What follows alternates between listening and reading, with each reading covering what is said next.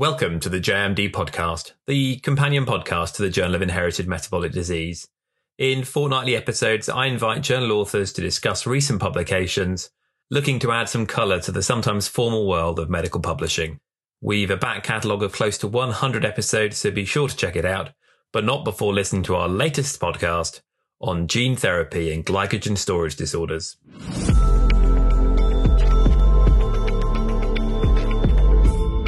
Hello there. Now, our more attentive listeners may have noticed a surplus of gene therapy-themed podcasts of late, and whilst gene therapy is undoubtedly an exciting avenue to explore, this has more to do with a forthcoming special issue than an editorial decision by the JMD to go all in on genomics. That said, we're back with gene therapies again, but this time around discussing their role in glycogen storage disorders. Today's guest is a newcomer to the podcast, but a veteran in the field, and I'm delighted to welcome Professor Dwight Kerbel of the Division of Medical Genetics from the Department of Pediatrics at Duke University Medical School in North Carolina to discuss his recent review on the topic. Dwight, welcome to the podcast. Thank you. So the glycogen storage diseases provide a pretty broad church. How many of them are there and how similar are the clinical phenotypes? Yeah, there are about 15. And, there are subtypes to several of the types. So actually more than 15 if you think about the associated enzyme deficiency. They can be broadly categorized as to more liver involvement or muscle involvement. Some have both. And even among those with liver involvement, there is a variety of kind of presentations. It can be more of a hypoglycemia presentation, as in GSD1, and that's one of the GSDs that we focus on, or more of chronic liver involvement like GSD3. And interestingly, GSD3 involves the muscle as well in most patients, so they have a myopathy and a progressive weakness. So there's really a spectrum, and we're used to that in metabolic genetics. We see that across different disorders. Okay, thanks for clearing that up. So I've done a number of podcasts discussing animal models of disease, but I think you've possibly set some sort of record here with models in mice, sheep, cattle, various breeds of dog, horses, quail, and of course the ubiquitous zebrafish. I presume most of these are naturally occurring. How does one come to find Pompe disease in a Japanese quail? Yeah, that's a good story. And I don't know all the details, but there's a Dr. Kikuchi in Japan who described the model first. And they're weak. They had glycogen accumulation in the lysosomes in their muscle, and therefore they have Pompe disease. They have the acid alpha-glucosidase deficiency or GAA deficiency. It's actually a slightly different gene that causes Pompe disease in Japanese quail than in human patients. But those quail were very valuable in that the model was brought over to the U.S. and our former division chief, YT Chen, and his laboratory were able to test the enzyme replacement therapy for Pompe disease and get leverage to achieve FDA approval for that ERT based on the Japanese quail model that was available at the time. Since then, we have knockout mouse models for many of the GSDs, as well as knock-in mouse models now that have more of a missense or a mutation that is more typical for human patients. But the natural models are really fascinating.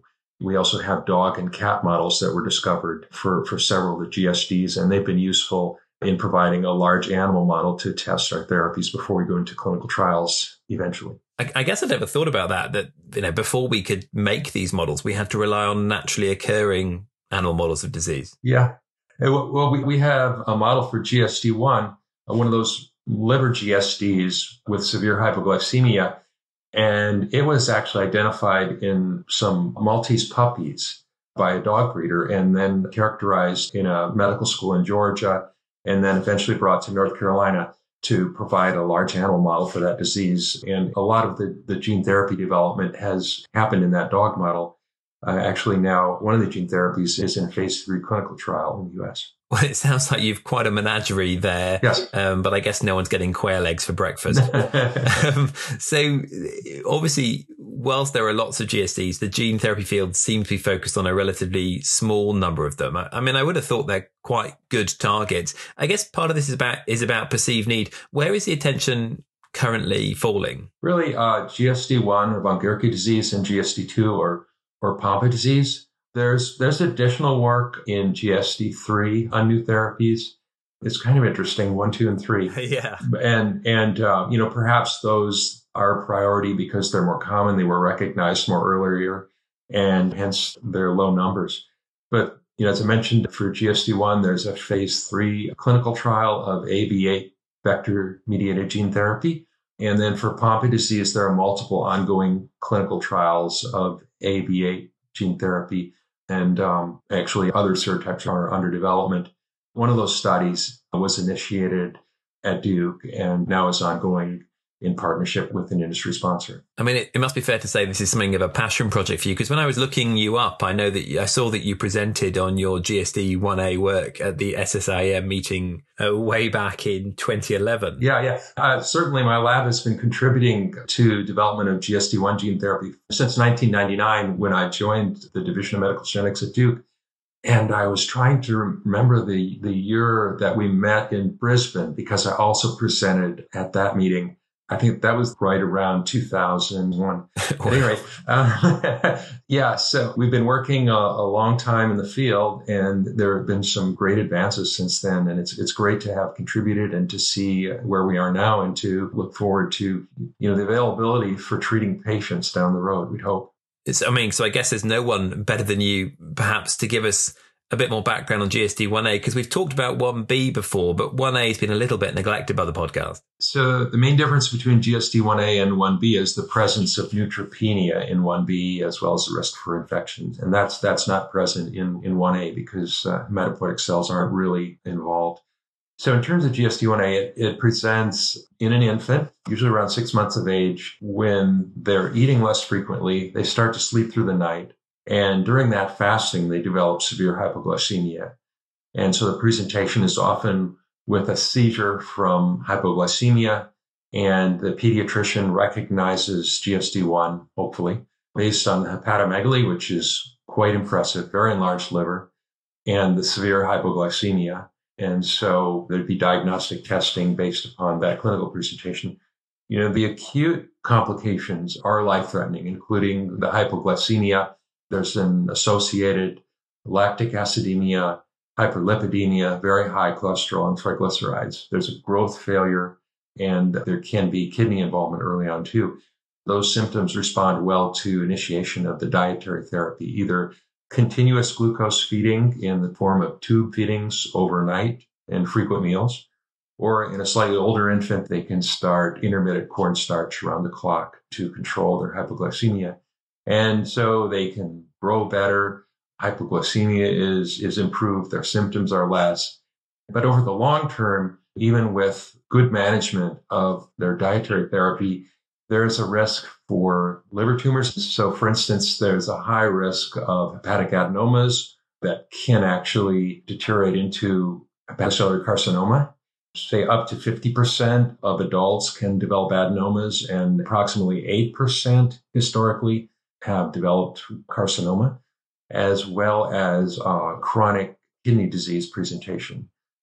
So some of the patients who live, actually survival is quite good now, but later in life, patients can have decreased kidney function and require kidney transplant.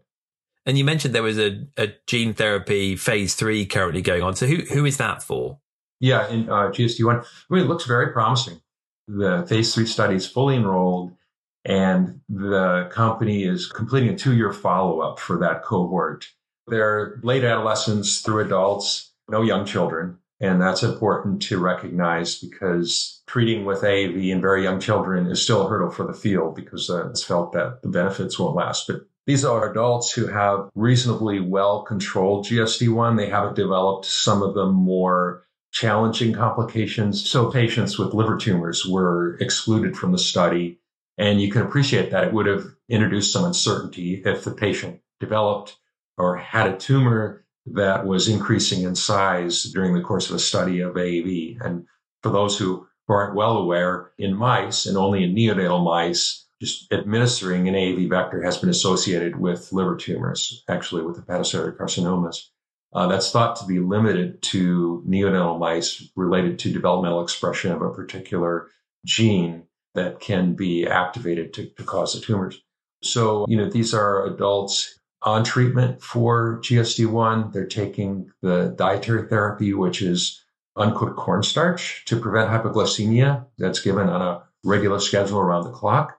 And then monitoring the diet and the response to diet and control of hypoglycemia underlies the endpoints for the clinical trials. So both the amount of cornstarch being taken or amount required based on their dietary treatment, as well as the timing for hypoglycemia following the meal are endpoints for the clinical trial. And there's been some improvement in each of those. So do you think the future for GSDs is gene therapy? I would say that gene therapy is probably the best current therapeutic strategy, at least with some variations.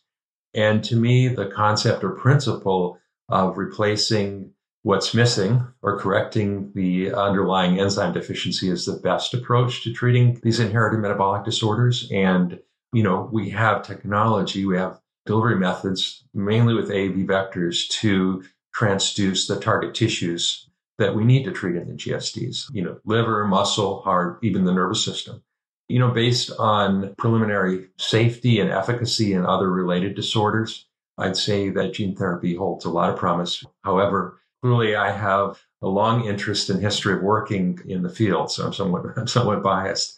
Other approaches are promising. So at least as a treatment, encapsulated mRNA holds a lot of promise. It looks very good in some of the inherited metabolic disorders, including at least in preclinical data for GSD1. In terms of variations on gene therapy, I would include genome editing. And we've recently studied and reported genome editing for GSD1. Janice Chu's group at NIH, who've worked on GSD1 longer than me, have also reported genome editing. And the need there is to treat very young individuals stably over the course of their life. And so we know the limitation of AAV, that it remains episomal almost entirely, and it'll be lost from dividing cells in tissues like the liver over the lifespan of a patient. But with genome editing, we'll modify the chromosome in the liver with a therapeutic effect, and that'll be stable because all the daughter cells from the modified cells will inherit the therapeutic change. So our studies show that genome editing is a more stable treatment in the mouse model and in the dog model for GSD1. However, the elements for genome editing are delivered with AAV, so it's really a modification on gene therapy or alternative approach. Well, I guess that's going to be a wrap then. Well, let me start over. I need a cup of coffee. And then the second time will be right. I wish I was as eloquent as you are, before my coffee. Right. Well, if you would like to read more, please click the link in the podcast description, or you can go to the journal web pages and search for gene therapy in GSDs. Dwight, thank you again for making the time for me this morning, before you had your coffee. You're very welcome. Thank you. And thank you for listening. Until next time, goodbye.